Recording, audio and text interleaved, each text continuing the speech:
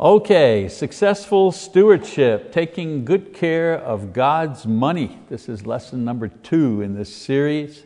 And we're going to talk about tithing, something, the topic, everybody has heard of that, but we're not quite sure. Do we do that? Do we not do that? So we're going to talk about that. Various concepts involved in tithing. So last time we talked about motivation and the role that it plays in our giving.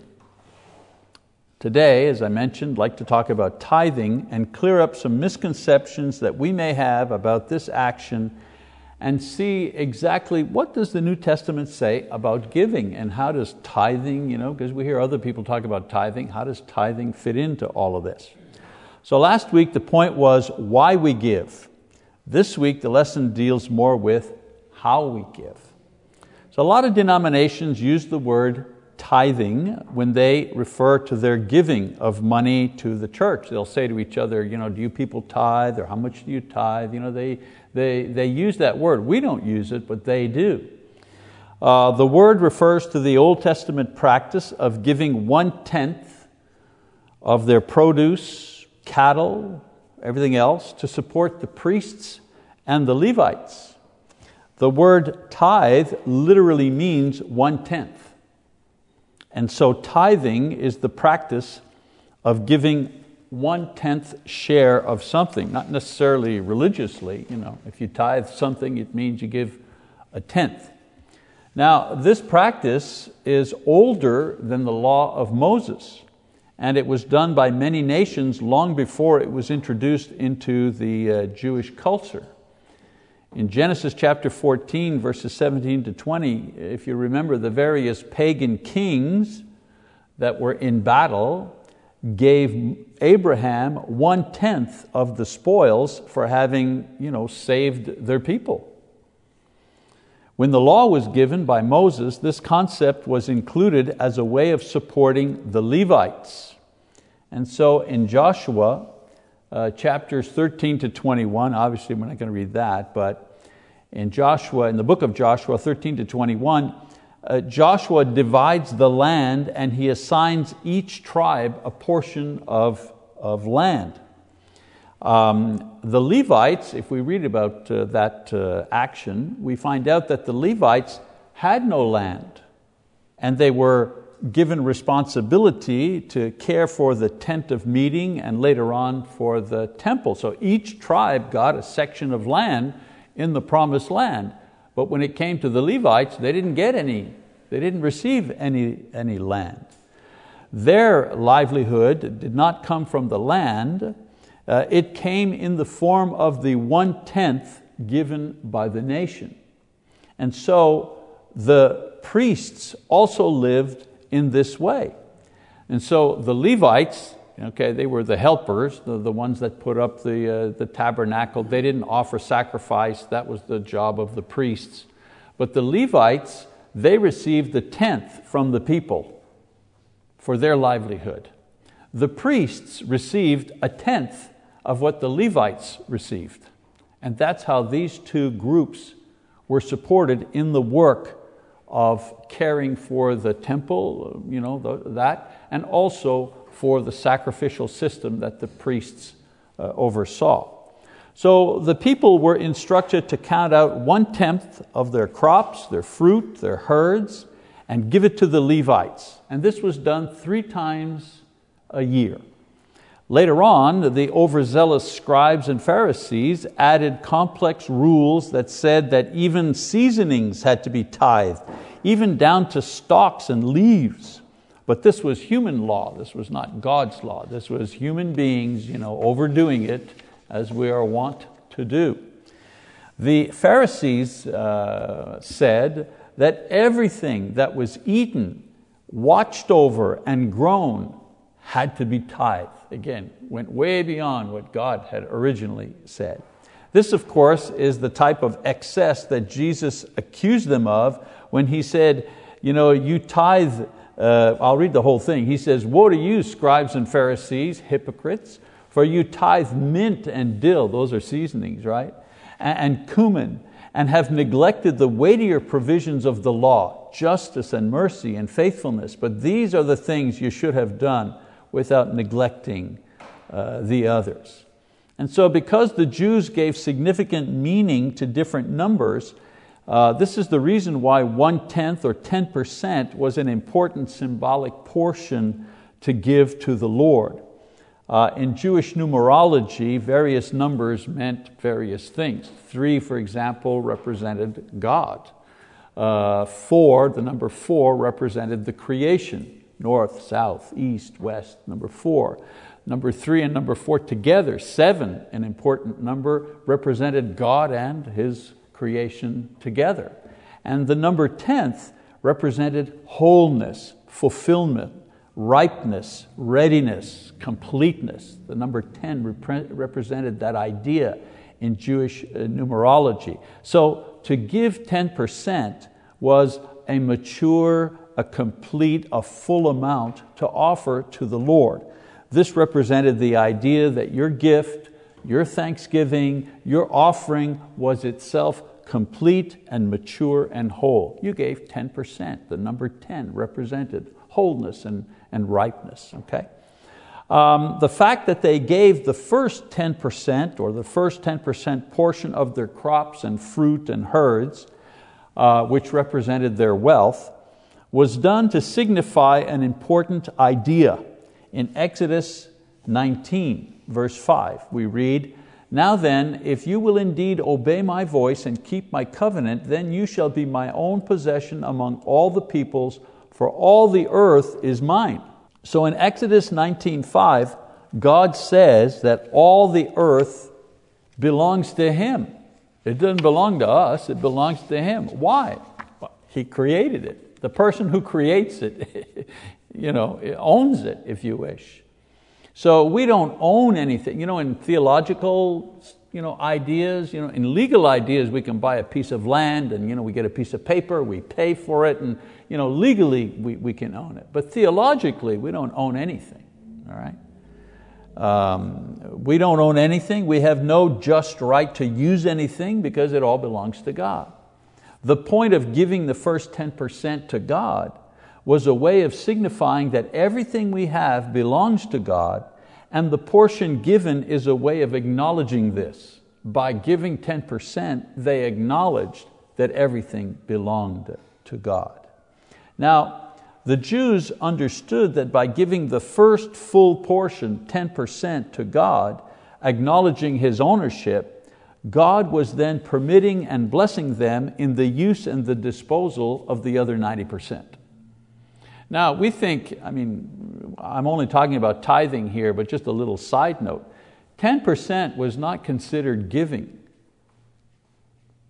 10% was not considered, you hadn't given anything to the Lord. 10% was tax. You had to do that. You haven't really given Him anything yet. You started with 10%. That was your tax. That was to acknowledge that God has everything and has given you what you have. You give back 10%. And then you had to give another amount for the firstborn. That was also a tax. Okay, you like a Christian, he's the firstborn of the family. Well, there'd be a tax that Mauricio and Julia would have to give, for the firstborn. That also was not considered giving. You hadn't given anything yet. So you've given 10%, then you've given a certain amount to redeem the firstborn. You still haven't given anything. It's only after you've done those two things that the next amount that you gave was considered giving something to the Lord in Jewish thinking, okay, according to the law. So I'm not going to go into that too much. I just want to talk about the 10% and what that signifies. Giving 10% to God simply acknowledged that He was God, He owned everything, and He had allowed you to have what you have, and by giving 10%, He was blessing you in the use of the other 90% of what you were given. So the point was that by rights, all of the produce and the herds should have been given to God because it rightfully belonged to Him. But by giving Him the first full portion, 10%, determined a full portion, in order to eliminate doubt as to what a proper and acceptable portion was supposed to be. By giving the first 10%, the Jews knew that they had given the right amount. Because otherwise somebody said, well, how much should I give? Should I give 8%, 14%? Maybe 14% is not enough. So God settled the matter. The law settled the matter, 10%. That was the right amount to give. All right, so there are many religious groups and denominations who have carried over the idea of tithing into the present time. Okay. There are even some churches of Christ who carry on this practice. Now, they may be well-meaning, but there's no New Testament basis for tithing today. No New Testament basis for that. We have no instructions from Jesus or the apostles concerning tithing. The concept of giving, or giving regularly, giving generously, even sacrificially, have all been carried over from the Old Testament to the New Testament. But the requirement that each individual's acceptable portion has to be 10%, that has not been carried over from the Old to the New Testament. Now, some people confuse tithing with pledging. We don't do that here at the Choctaw congregation, but I've been at congregations that do pledging. And the way it works is that at the beginning of the year, an individual will put on a piece of paper what they pledge to give for that year. They'll say, they'll think about it and they'll say, well, I make so much, my wife works, she makes so much, we have these bills. So we plan that we're going to give this much money to the church this year. And of course, Lord willing, if everything goes right, if I keep my job and I don't get sick or whatever, if the Lord permits, this is how much we will give. And a lot of churches use a pledging system in order to make their budget.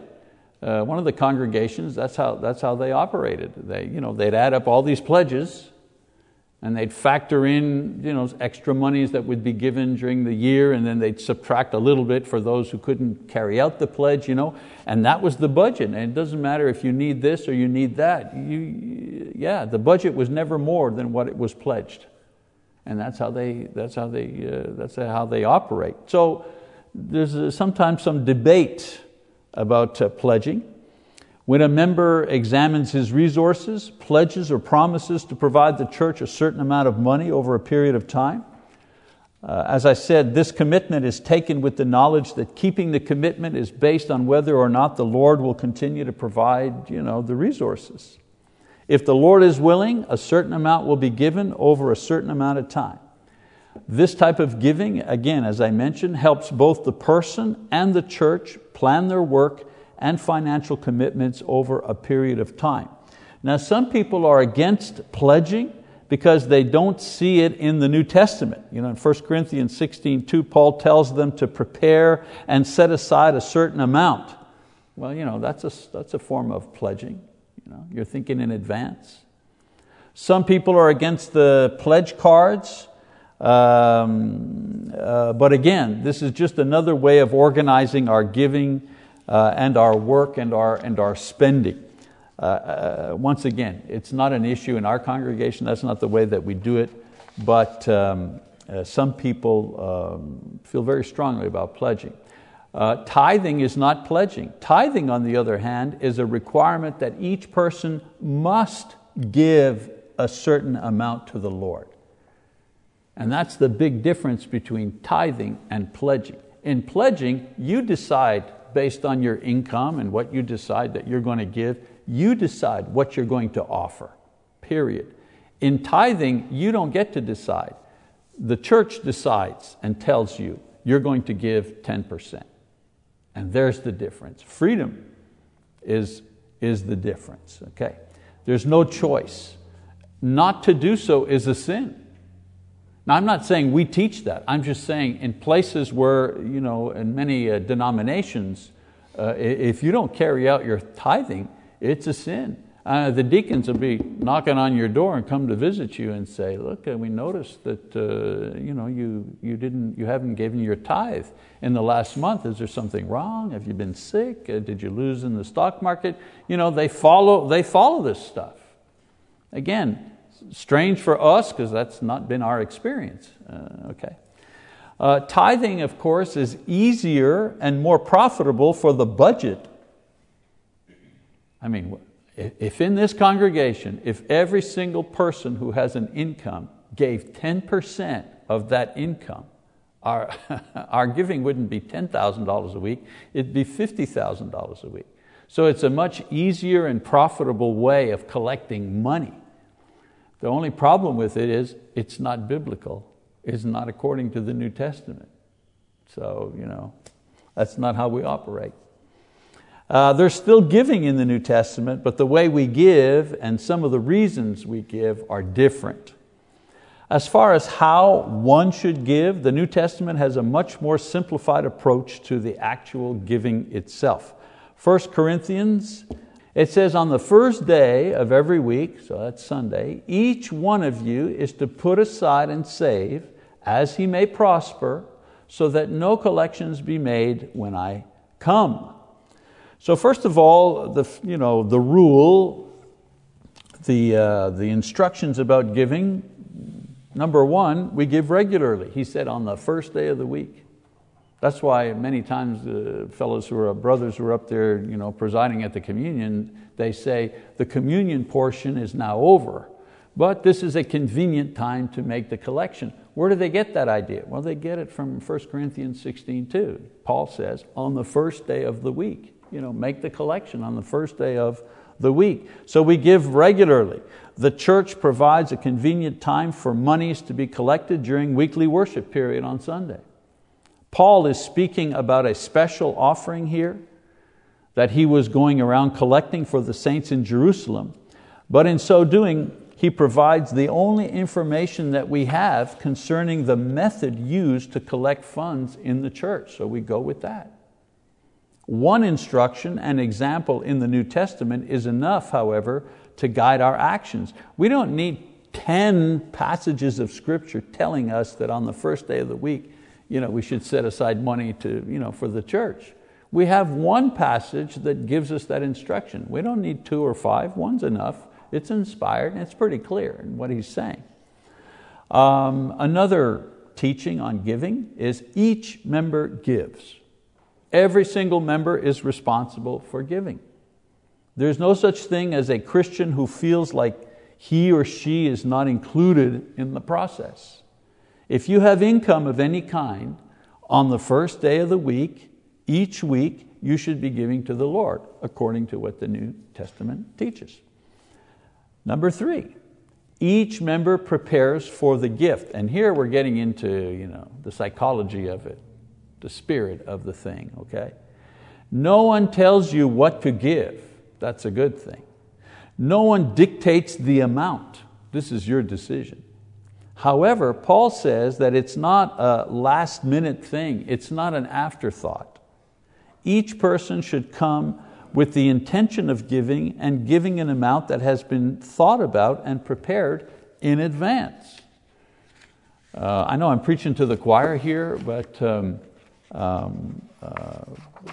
what Paul is getting to here is that the giving of money in the church is a spiritual exercise. So it isn't a spiritual exercise if the plate goes around and goes, oh yeah, the collection, I don't know, what do I got any change on me? You got change? Good. I got a 20 and a 5, a 20 and a 5, which one goes into, that's not, you may say to yourself, oh, come on, don't be so cheap, I'll put in the 5. But the thing is, you end up putting money in a plate, but there's no spiritual exercise there. There's no spiritual benefit there. Yeah, you've helped pay the rent, that's good, but you don't get anything out of that. You get something out of the experience of giving if you think about it ahead of time, if you pray about it, if you review your options, if you think about your blessings, and say, you know what, I think I'm going to do this or I'm going to do that, whatever, and it's prepared and it's given, well then it's given in an attitude of respect and love, and there's a spiritual exercise that takes place that benefits the giver. Does God need our money? Of course not. But we need the exercise. We need the spiritual exercise of giving in order to help us grow and mature spiritually. Fourth principle, you give according to what you have received, according to what is prospered, Paul says. In the Old Testament, the law said 10% of your harvest and your herds in good times and in bad times. They were limited in a way because 10% of a little bit is not a lot.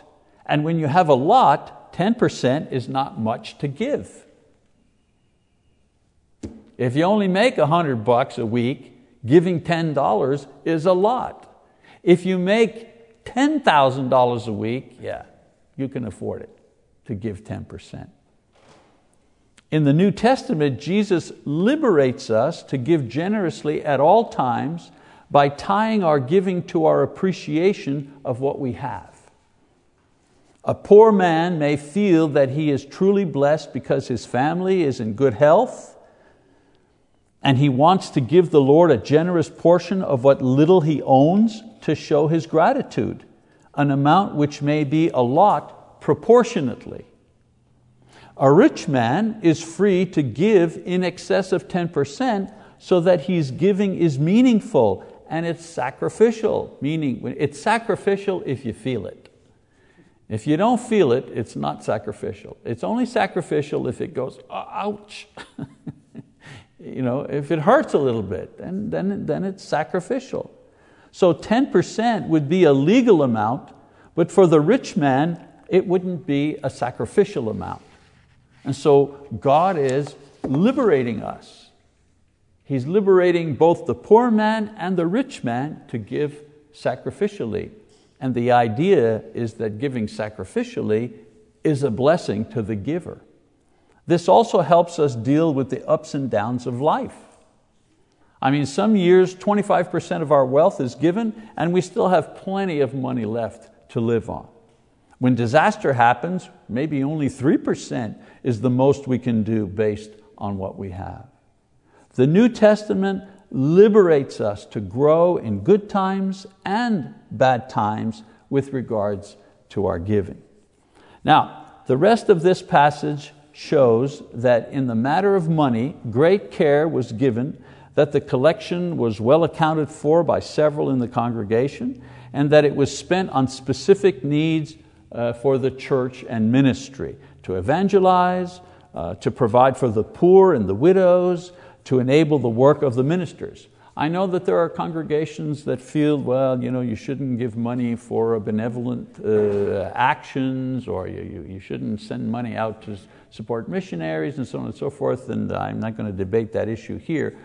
Simply to say that if you look in the book of Acts, you see that churches are involved in all of these activities. They're all involved in evangelism, they're all involved in benevolent work, they're collecting money for victims of a famine in Jerusalem, and so on and so forth. So if they could do it in the book of Acts, we can do it today in the 21st century. In addition to this, Jesus taught that when it came to giving, discretion should be the order of the day, not the time for a show. In Matthew 6:3, right, he says, "But when you give to the poor, do not let your left hand know what your right hand is doing." Now there are other teachings about giving as far as attitude and the benefits of giving are concerned, but in our lesson I just wanted to look at the how-to of giving. And so here are the basic things. On the first day of the week, that's when we do it. For the church, you're free to help other people and do whatever you want, but as far as giving to the church is concerned, on the first day of the week, each individual gives a prepared amount. And when I say prepared, not just get the check ready ahead of time, but it's thought out and it's prayed over. And it's tied to gratitude and not law. That's the beautiful thing about the tithe. By removing the tithe, our giving is based on gratitude and not I have to. It's based on I want to. And that's where it becomes a real blessing to us. So in the New Testament church, when it comes to the giving of money, we see several concrete teachings about the subject. As Christians, we follow and we do what we have been taught, and we eliminate all the other things. Important principle here. As Christians, if we know what we are to do, because the Bible gives us instructions, that eliminates everything else. You know, when you go to McDonald's and you order a Big Mac, the girl at the counter doesn't say, so therefore you don't want a quarter pounder, you don't want iced coffee, you don't want, no. By stating what you want, you've eliminated everything that you don't want, right? Well, Bible interpretation works like that too. When God tells you what He wants clearly, well, it automatically eliminates what He doesn't want. So why do we do it this way? Why do we collect money on the first day of the week? Why do we, each person, why don't we do tithing here, even though it might help the budget? Why do we do it this way? Well, because we've got clear instructions on what to do. And if you have clear instructions on what to do, it eliminates everything else. There's no doubt. So this is why we don't have bake sales or raffles to make money.